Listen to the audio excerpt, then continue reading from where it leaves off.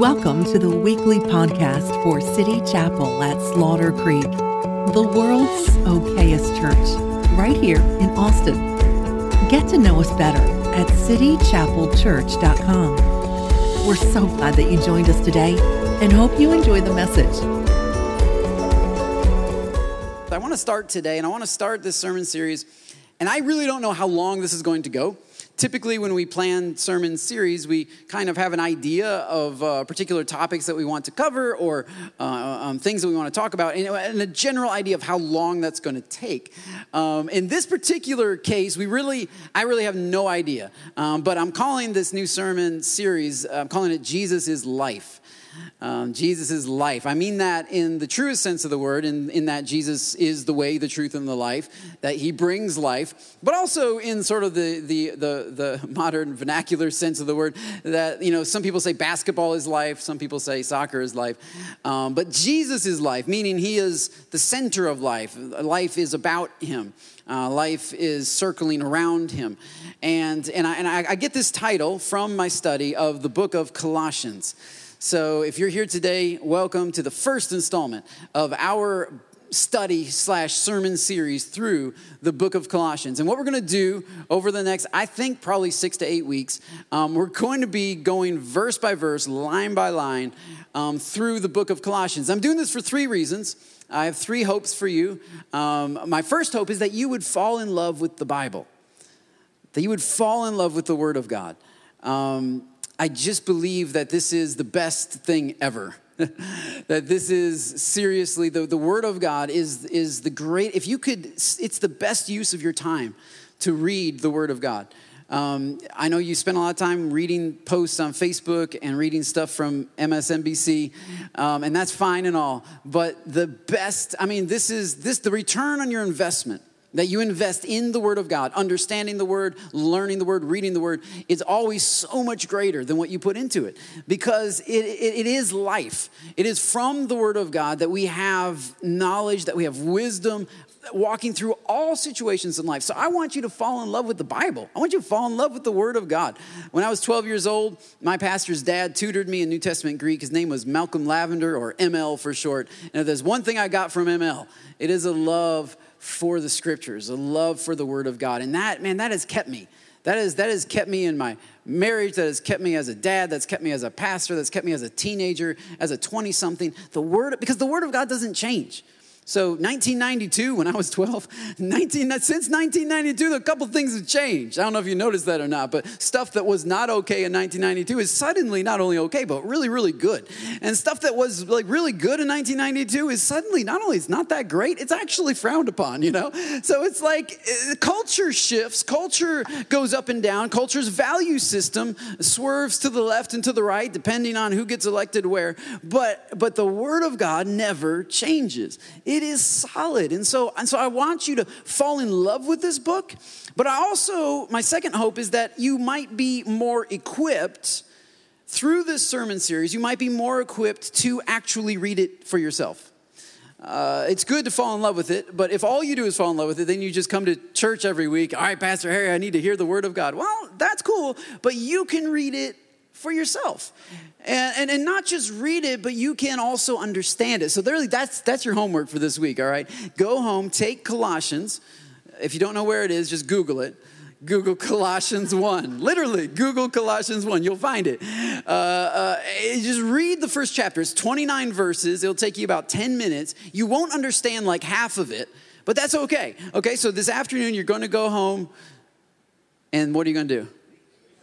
Come on, somebody, that's what I'm talking about. 5 of you are going to go to Google and get distracted and check out Beanie Babies. And for the rest of us, though, you're going to go home, read Colossians chapter 1, and you're not going to understand it, and that's okay. Because tomorrow, on Monday, you're going to Google Colossians 1, and you're going to read it, and you're going to understand a little more, but you're still, a lot of it's not going to make sense. And that's okay, because Tuesday, you're going to Google Colossians 1, you're going to read it, and I guarantee you by Friday, if you do that, you will understand a lot more than you understood on Sunday.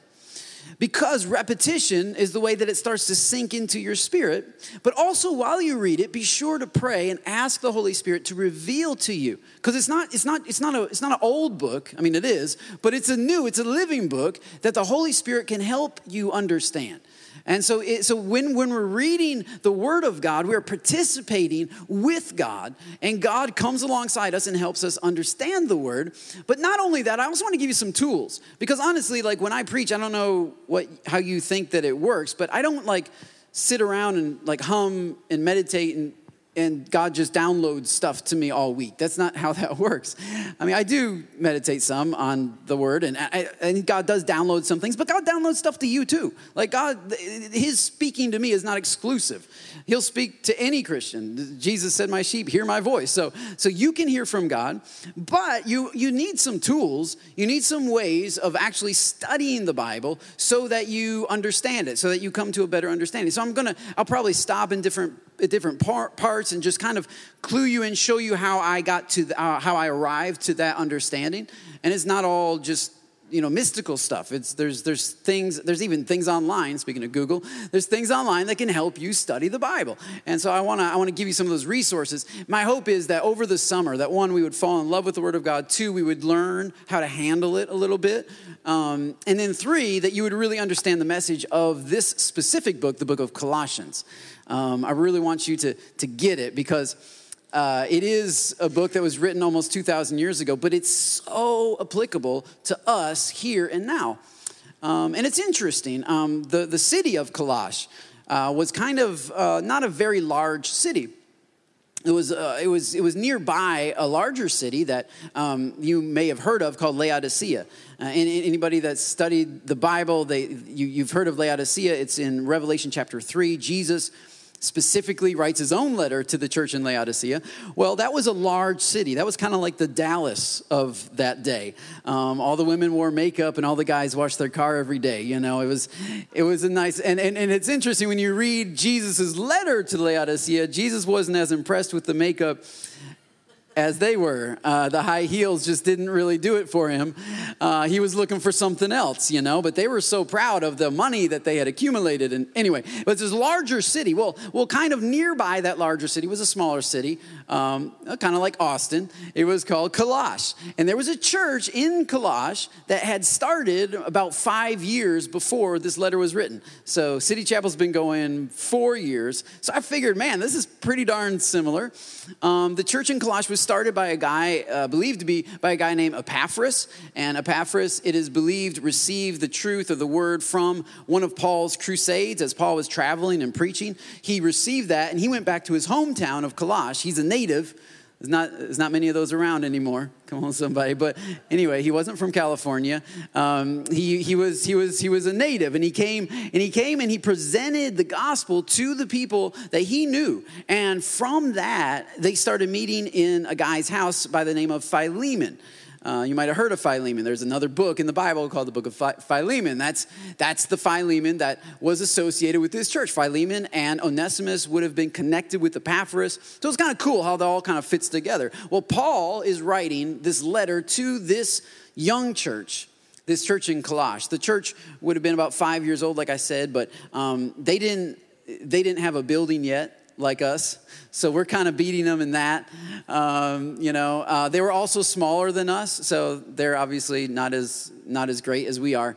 We're obviously, growing faster than them. Their offerings probably weren't the size of ours. So by all American standards, we are doing better than that church. But what's interesting is that God doesn't judge things by America's standards. And you're going to see that God's got a lot of good things to say about this little church in this little town called Colossae.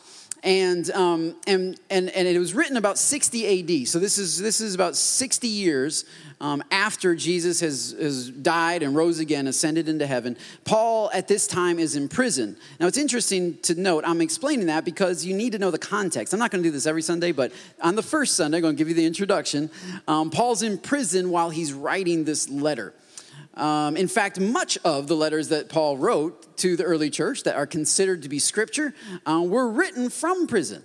Paul, his hands are shackled in chains, his feet are shackled in chains, and he is writing this letter, which tells me that no matter what your circumstances, God can still use you, God can still work through you, and God still has a plan for your life, no matter what circumstances you might be in. Paul doesn't know it, I don't think, at this point, but he's not going to get out of prison alive. He's going to go out of that Roman dungeon horizontally and minus a head. He's going to die there. And he's writing from there to encourage the different churches. Isn't it interesting? Even as he's suffering, even as he's about to be killed, he is encouraging other people. And this is the kind of guy that Paul was. And I'm explaining all this for you because it's important to know the context that the scripture came to us from.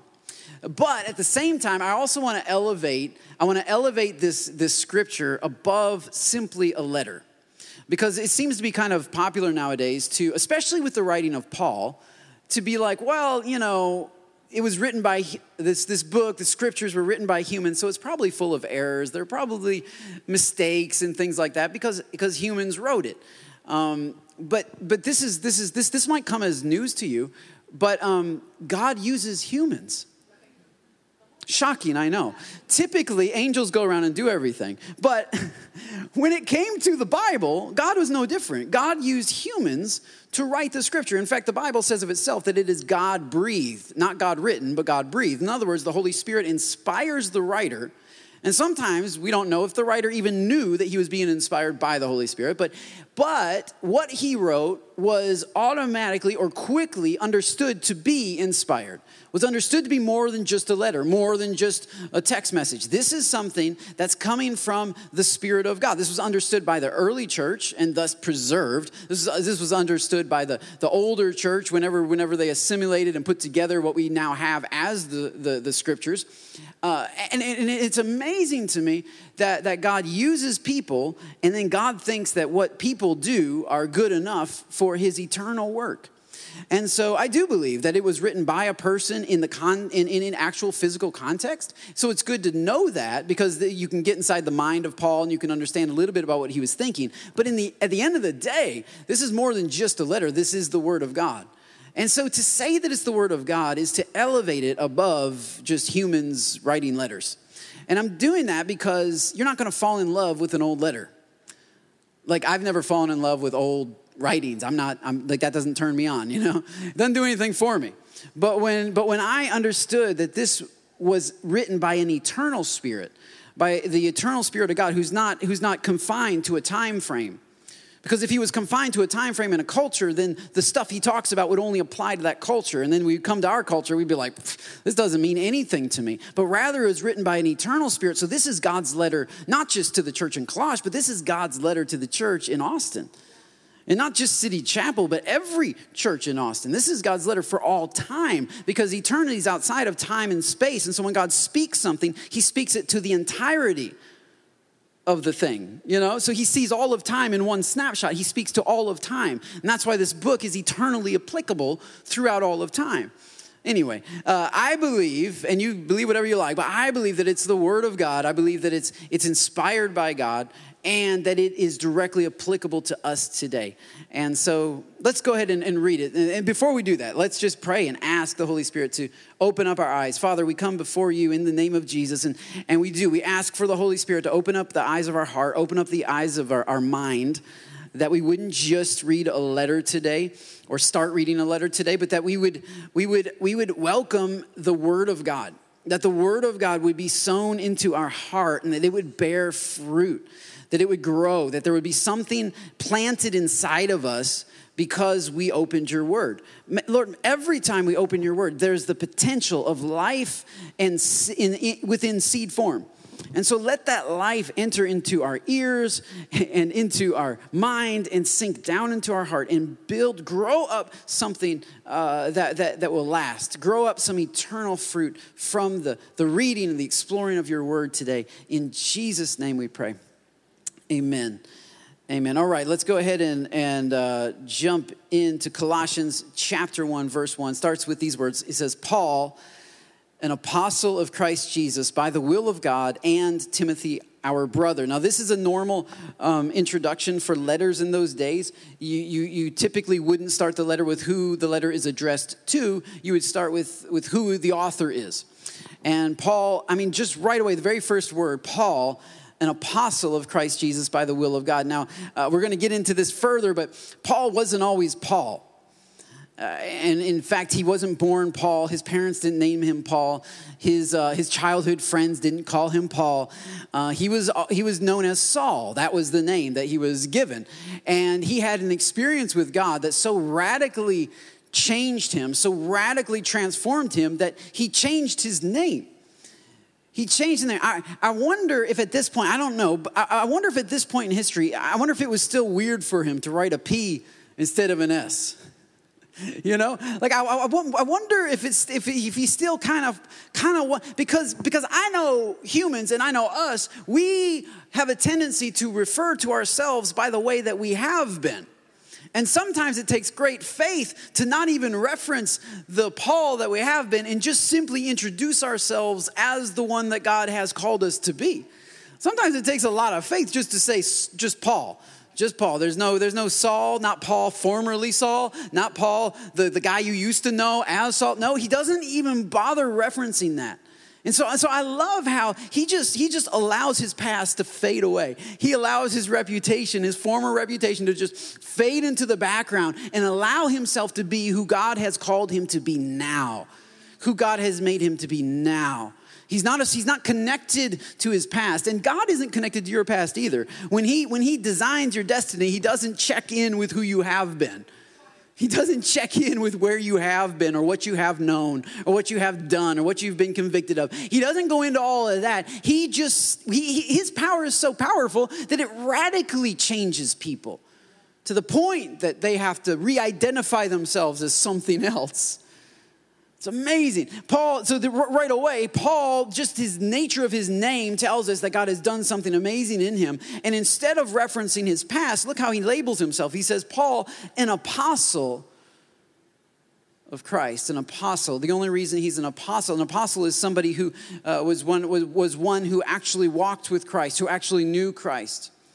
And one of the reasons why this is believed to be scripture is because Paul was one of those apostles, one of those who actually saw Christ. Now, he didn't see Christ when Christ was in the flesh. Rather, Christ appeared to him on the road to Damascus, and he had this amazing experience. And then he spent about 7 years in the wilderness with the Holy Spirit, learning from the Holy Spirit. And then he came back and he said, I am an apostle, not because of his qualifications, not because of his past. And so he changed his name and became an apostle. And I love this next part. He says an apostle of Christ Jesus. Now he's got to give some qualifications. He's got to give some reasons. The reason he's calling himself an apostle is because he's about to use his apostolic authority to really speak to these people, to really direct them, to really sow into them the word of God. But before he can do that, he's got to give his qualifications, which is that he is an apostle. Okay, Paul, an apostle, because of the many bestsellers that he has written. Paul, an apostle, because of the many churches he has planted. No, Paul, an apostle, because of that guy he raised from the dead. He's got some qualification. He's got some things that if you were to line them up, you would say, man, yeah, this guy is pretty legit. He kind of knows his stuff, but he's not referencing any of the things he has done or any of the success that he's experienced in his ministry. Instead, he says, Paul, an apostle of Christ Jesus by the will of God. And I would just suggest to you that whatever you are, you might want to be it by the will of God. Like if you're a stay-at-home mom, you need to be a stay-at-home mom by the will of God. If you're an engineer with Dell, you need to be an engineer with Dell by the will of God because it's easy. Well, maybe the reason why Paul said by the will of God is because he's no longer doing all the things he used to do, because he's sitting in a jail cell and he's got chains around his ankles, chains around his wrists. And if you sit there long enough, you're going to start to question yourself. In fact, he had other people questioning him. Well, if he really is such a great apostle, how come his church shrunk so much, right? How come everybody left him except this starstruck guy, Timothy, who just wanders around with them everywhere? Like if you really are an apostle, why are you going through so much hardship? Why are you stuck in jail? And so, I say you ought to know what you are by the will of God, because honestly, there's gonna come a time in your life when you don't have much else. I mean, it's easy, when the lights are on and the microphone's working and there's a platform and there's people out here for me to say, I am the pastor of City Chapel because, look at all these people that want to hear the word of God. Look at the worship band that we put together. Look at the kids ministry. Look at the people that have been baptized. That's really great when you have some level of success. But man, when you're in a jail and you don't have a church and you're not traveling preaching anymore, nobody's giving you any offerings. Nobody's checking in on Facebook at the prison in Rome. You're stuck by yourself. There's going to come a point in time where you have to wonder, am I who I thought I was? And if I am, why am I that thing? Is it because they believed in me? Is it because they believed in me? Or is it because somebody else decided that I would be who I am? Is it by the will of God, or is it by the fact that things kind of worked out? Or is it by the fact this is what I always wanted? At some point, man, you got to get to the place where you are what you are, whatever you are, by the will of God. Because that's the only thing that's going to hold you through a storm. That's the only thing that's going to keep you from giving up. So many of us give up because we are what we thought that we were by the results that we got. And when we stopped getting those results, suddenly we don't know what we are. I'm married to the woman I'm married to by the will of God. I am the dad of the kids I'm the dad of by the will of God. I wouldn't even have picked me for that job. Sometimes I think God got it wrong. But I'm like, Lord, are you sure you got the right? But this is key, that no matter who doubts me, and even when I doubt myself, I don't rely on my own will. I say I am who I am by the will of God. So it's so important, and Paul's going to unpack this in the rest of chapter 1, which you read when you get home, how important it is to know the will of God. That's why you got to know the will of God, so that you can know who you are and that you can be who you are. No matter the voices that come against you from the outside or the voice that comes against you from the inside. I am an apostle by the will of God, even when I have nothing else to show for it. He says, I am an apostle by the will of God. And he talks about Timothy, his brother, who's with him in prison. And in verse 2, he addresses this letter. He says, this letter is going to God's holy people in Colossae, the faithful brothers and sisters in Christ. Grace and peace to you from God our Father. To God's holy people in Colossae. I think the King James and the New King James say to the saints in Colossae. I kind of like that because it's old school. But God's holy people is also a good translation, because technically that's what saint means.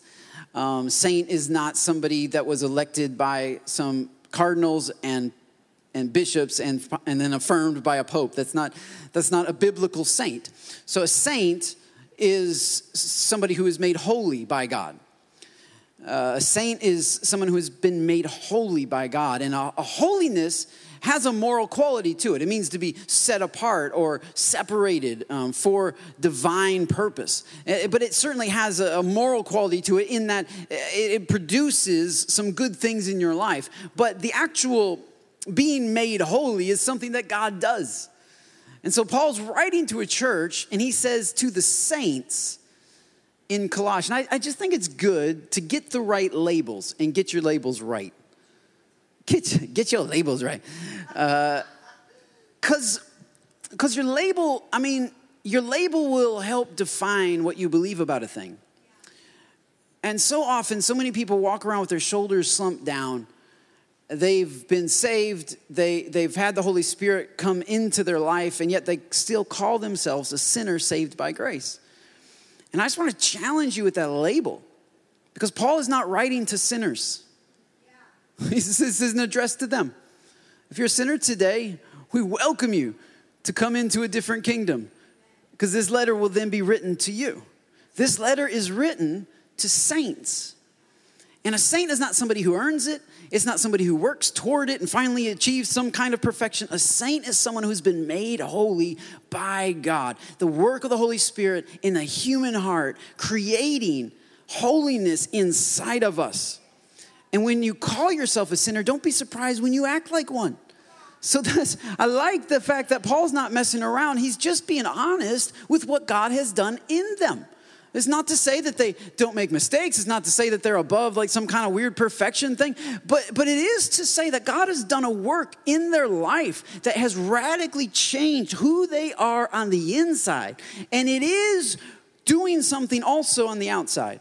He said, I'm writing this to the saints or to the holy ones in Colossae. And then he has another label for them, a second label. He says, you are the faithful brothers and sisters in Christ.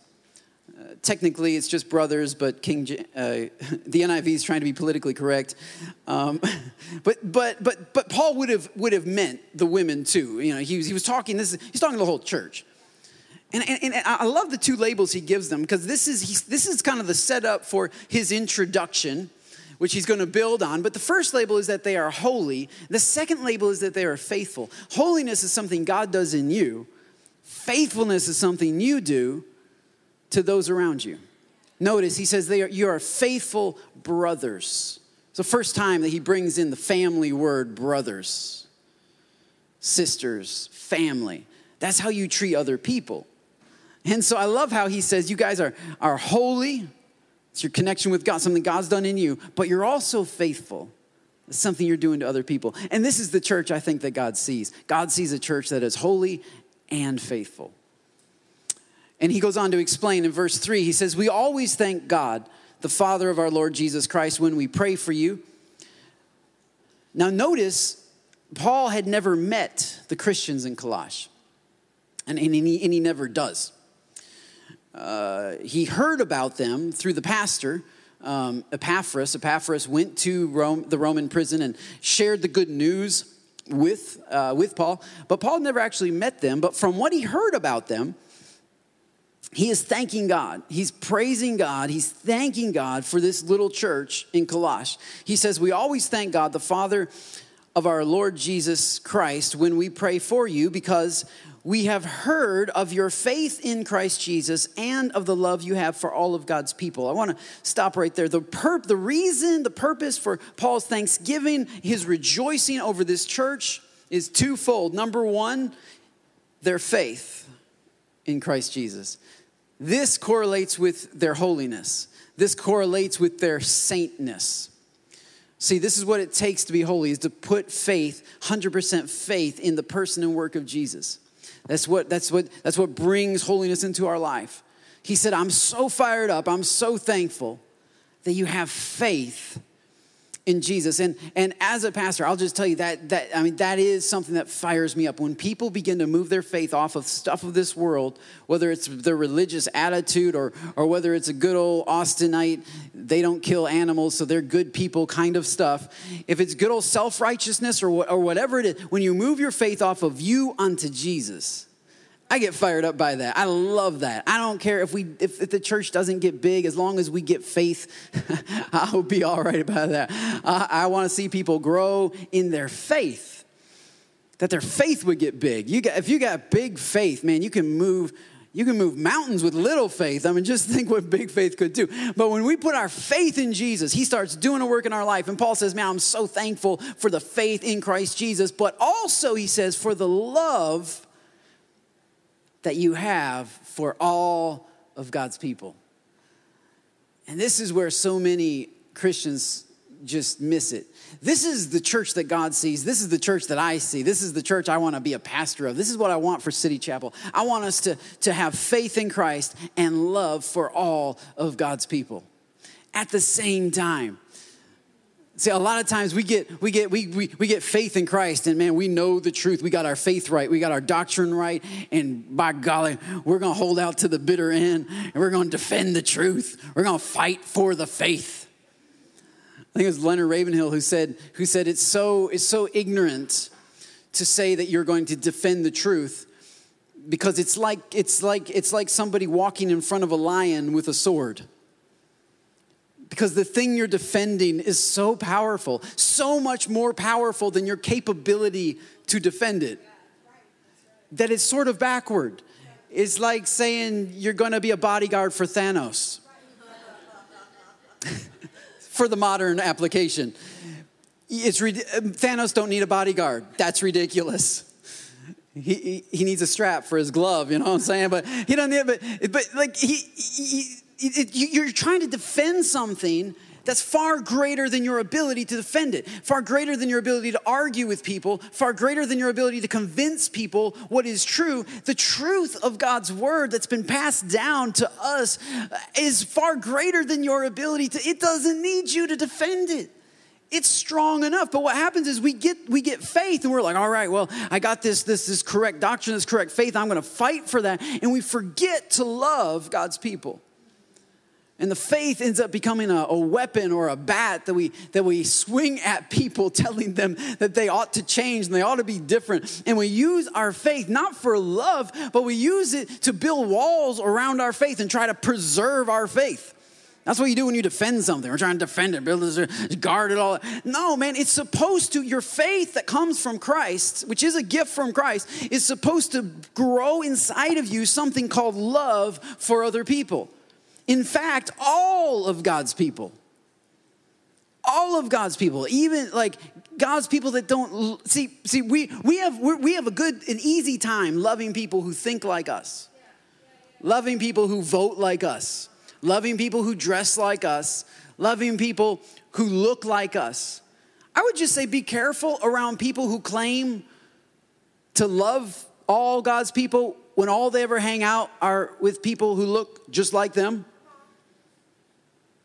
They might not have a love for all of God's people. Seriously, the church ought not to be all the same skin color.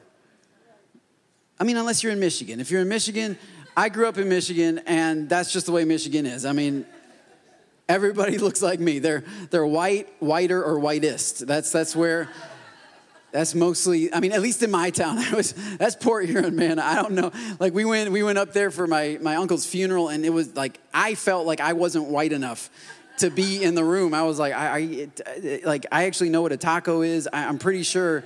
I felt awkward, you know, because I'm so used to this. I'm so used to this here that we don't judge people by the color of their skin.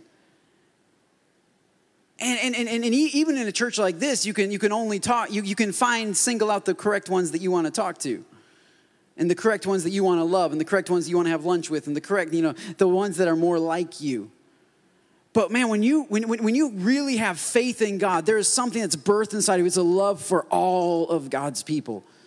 No matter what color their skin is, what side of town they live on, where they come from. And that's including rich people, because some of us don't want to hang out with rich people. Because we all have, it's interesting how we build like justifications for judging people based on their level of maturity. It's like we look at how they're living and what we know, and we judge them based on what we know. And well, they shouldn't be wearing that, and they shouldn't be going there, and they shouldn't be listening to that, and they shouldn't be talking like that. And here's the kicker. You can't judge someone and love someone at the same time. It doesn't work. It doesn't work that way. You cannot. You say, oh, well, I would never judge anybody. Well, okay, that's good. That's good. Just make sure that as this faith is developing in you, that you don't allow this religious spirit to rise up inside of you and sit around dining room tables and carve people up and then wash your hands and say, I have done no wrong, right? Your mouth is full of violence through gossip and slander, but you say, I haven't done anything, and the blood's dripping from, that's a Bible verse. Anyway, it's like this is what we do. And we say that we love God who we haven't seen, but we are not passionately pursuing those people that we have seen. And John says, I'm calling your bluff, man. You don't really love God. You don't, because a real faith in God will produce fruit inside of you that grows to a love for all of God's people. And what I've seen many times in churches is it's like we're either on the faith side where it's like I'm holding on to my faith and I'm not going to love anybody, or we come over on the love side where we have such great affection for everybody that we just don't want to offend anybody by sharing actual truth with them. And that's no better. Because what happens is you see somebody walking toward a cliff and you don't tell them that they're walking toward a cliff. You see somebody in danger of eternal judgment and you don't say anything. That's not love. That's affection. That's a desire to have people think well of you. And so we're so afraid sometimes of offending people because really we just want to please everybody and we want everybody to think that we're wonderful. Well, no amens on that one. But anyway, this is what we do. And so we abandon our faith. We bend our faith to line up with our particular affection of a person. And that's not helpful either. The gospel is the perfect marriage of faith and love. This is what's growing inside of them. And so the great question is, how does that happen? How do I have that faith and love? Well, Paul describes how this has happened for these folks in verse 5. He says, the faith and love that spring from the hope. The faith and love that spring from the hope. The faith and love spring from hope, stored up for you in heaven, about which you've already heard in the true message of the gospel that has come to you. In the same way, the gospel is bearing fruit. So he says you have heard it and it's bearing fruit. In the same way, it's bearing fruit and growing throughout the whole world, just as it has been doing among you since the day that you heard it and truly understood God's grace. There's a difference between hearing about God's grace and truly understanding God's grace. And Paul said, when you truly understand the grace of God, a hope starts growing inside of you. Grace is more than graciousness. Graciousness of God is nice, but that's not grace. Grace is power. That's why simply understanding the graciousness of God or the mercy of God, right? Mercy is when God doesn't give you what you deserve. And this is true in terms of judgment, for ultimate judgment, but it's also true just in life. Like, I'm sure none of you have ever made a mistake and done something stupid and then realized it afterward. Like, after the words are already out of your mouth. All the husbands ought to be able to say amen to that. Come on, some bunch of wimps. Just gutless. No, not me. I've never done it. Sometimes it's already out. And you're like, oh, that wasn't, yeah. Sometimes, because there's just natural consequences to stuff. You turn the wrong way down a street. There's natural consequences. And so mercy is asking God to intervene on the natural consequence. Really, just God save me from me. I done screwed up. Hey, Ron, I need some shift. I've already done the thing. But now I don't want to suffer the consequence. That's what mercy is. And God, man, so many times God has swept in and saved me from my own stupidity and saved me from my own selfishness and saved me from my own arrogance. Like when I call on him. So God is a God of mercy, absolutely. But grace is different than that. Grace is power to do something different. So mercy deals with what you have done, but grace gives you power to have a different future. Paul put it like this in another letter. He said he was praying to God, asking him to remove something difficult in his life. And Jesus said, I'm not going to remove it because my grace is enough for you. That's not mercy. He already experienced the mercy of God. He said, my grace is enough for you because my power is made perfect in weakness. And so grace is power. That's why when you fully understand the grace of God, you have power to walk in faith and love. And how does that power come to us? Well, he says, I just want to finish reading this section. He says, you fully understood God's grace. You learned it from Epaphras, our dear fellow servant, who is a faithful minister of Christ on our behalf, who also told us of your love in the Spirit. For this reason, since the day we heard about you, we have not stopped praying for you. They received the grace of God. They fully understood the grace of God when they received the hope from Epaphras. Verse 5, I want to go back to verse 5. It says, the faith and love that spring from the hope stored up for you in heaven. And so this is how you receive faith and love, is through hope. It says spring from, but technically in the original language, it's a little word, dia, which means through. So it doesn't mean that hope produced faith and love. Rather, faith and love is produced by God. God gives faith, God gives love, God gives hope. These three eternal things, they all come from him, all right? So God gives it, but it comes to us through something. In this case, Paul is pointing out the fact that you receive faith and you receive love through something called hope. Hope is the channel, it's the passageway through which faith and love come into our lives, through which faith and love begin to grow in our lives. So you got to have hope. You say, great, how do I get hope? Well, faith comes by hearing and hearing the word of God. They heard about a hope for them that had been laid up in heaven when Epaphras brought it to them. And so the way I think of it, I'm just kind of in simple terms, is that it would be sort of like a rope. And Epaphras is walking around with that rope, but the rope is actually secured for them in heaven. And that's what that word means, stored up for. It means locked down, bolted down. You could wrap it around the bass guitar if you like. I don't know. No, okay. Just kidding. It's bolted down. Let's just pretend it's bolted down. That's the hope. But see, the church in Colossae, they were walking around, they were living life without hope. They had no hope. And many of the people that I brush shoulders with, you and I brush shoulders with, they have no hope. They're like Ro right here, who's sitting completely hopeless. Sebastian, this is Disney. Just there's no hope. Just living life. See, because we're not born with hope. We don't have hope in us. We got to find it somewhere. And so we reach for stuff.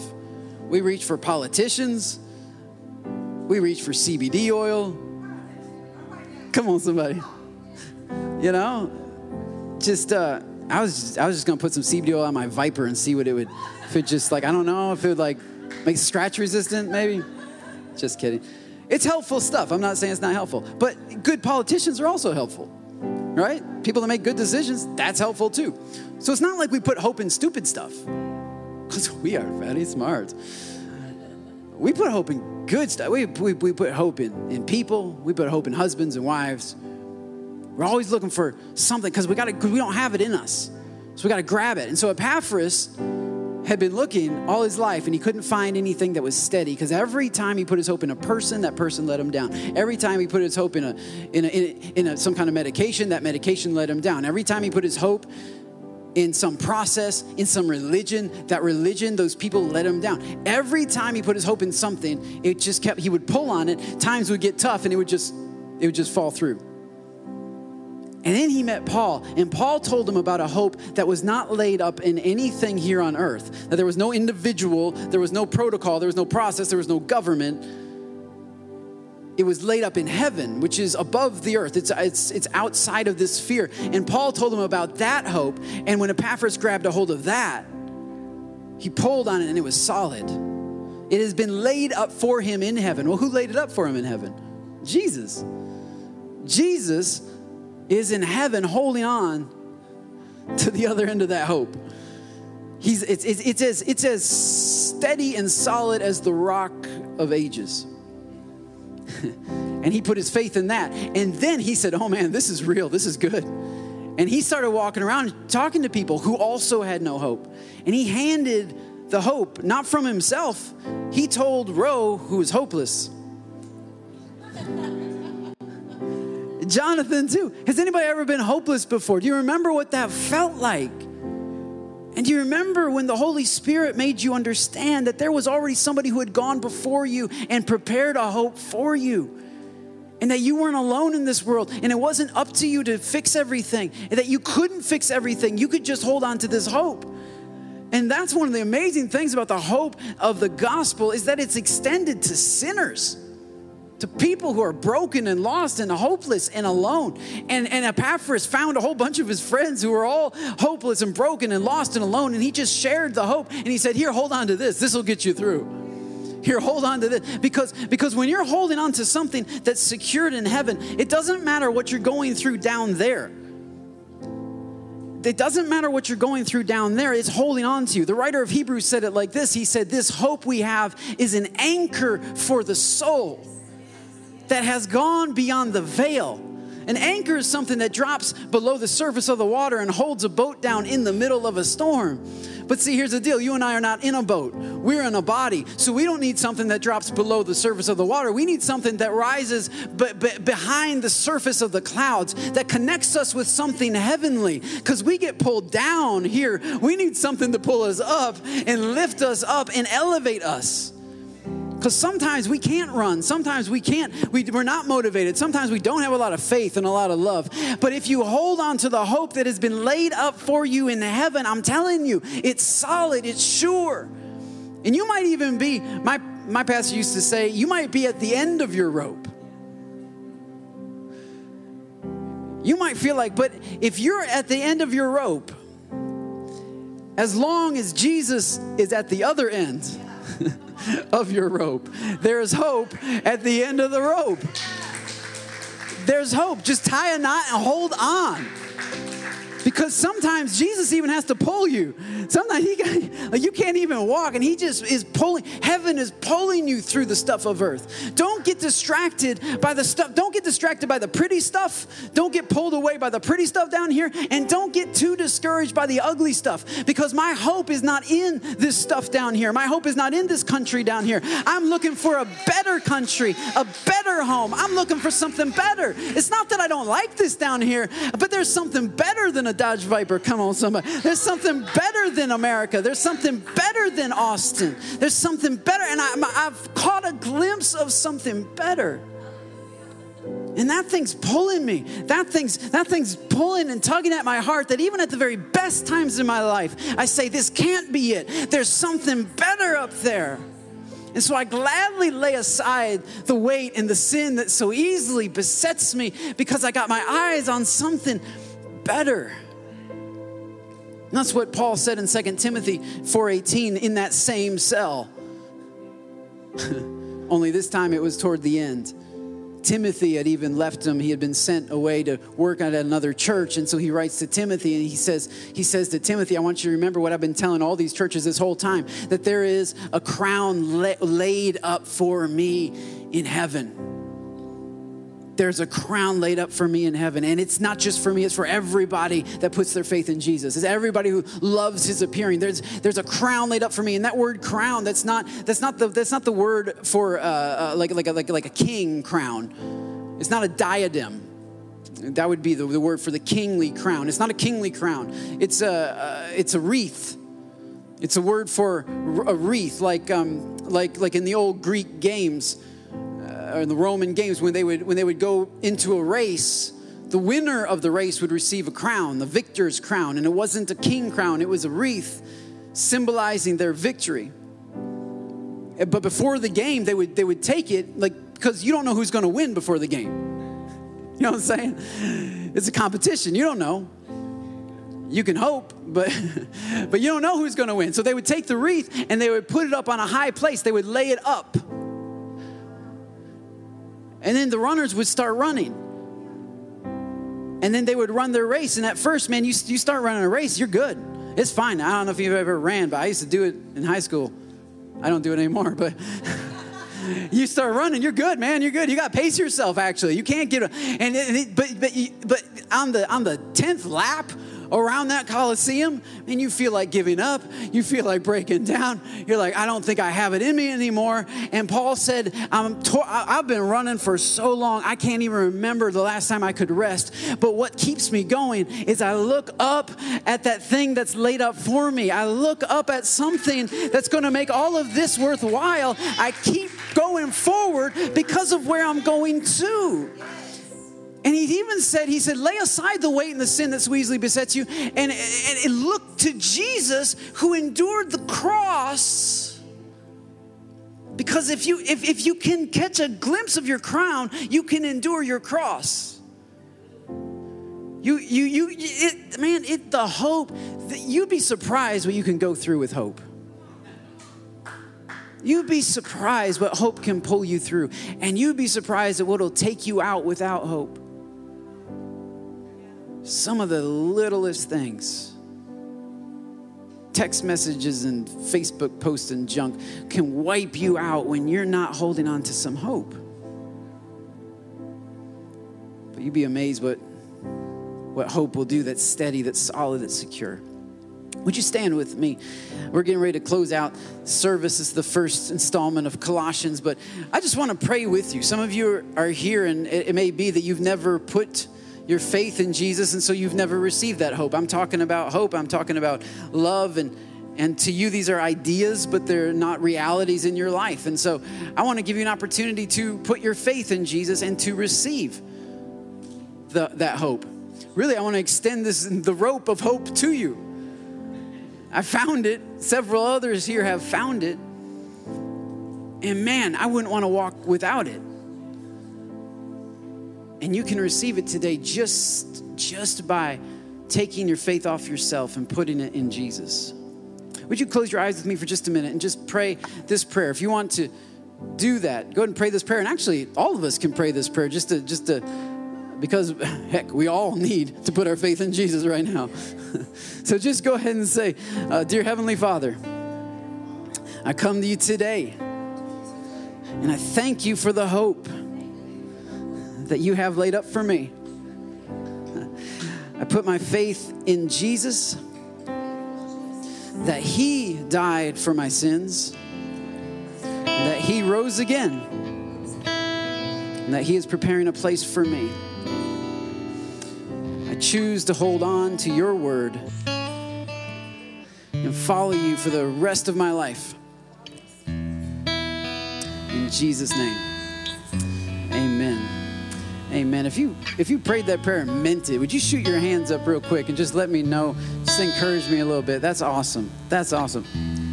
That's awesome. That is incredible. Father, we thank you for what you're doing. And we just welcome you to keep moving in and among us. We welcome you to keep doing what you do. In Jesus' name we pray. Amen.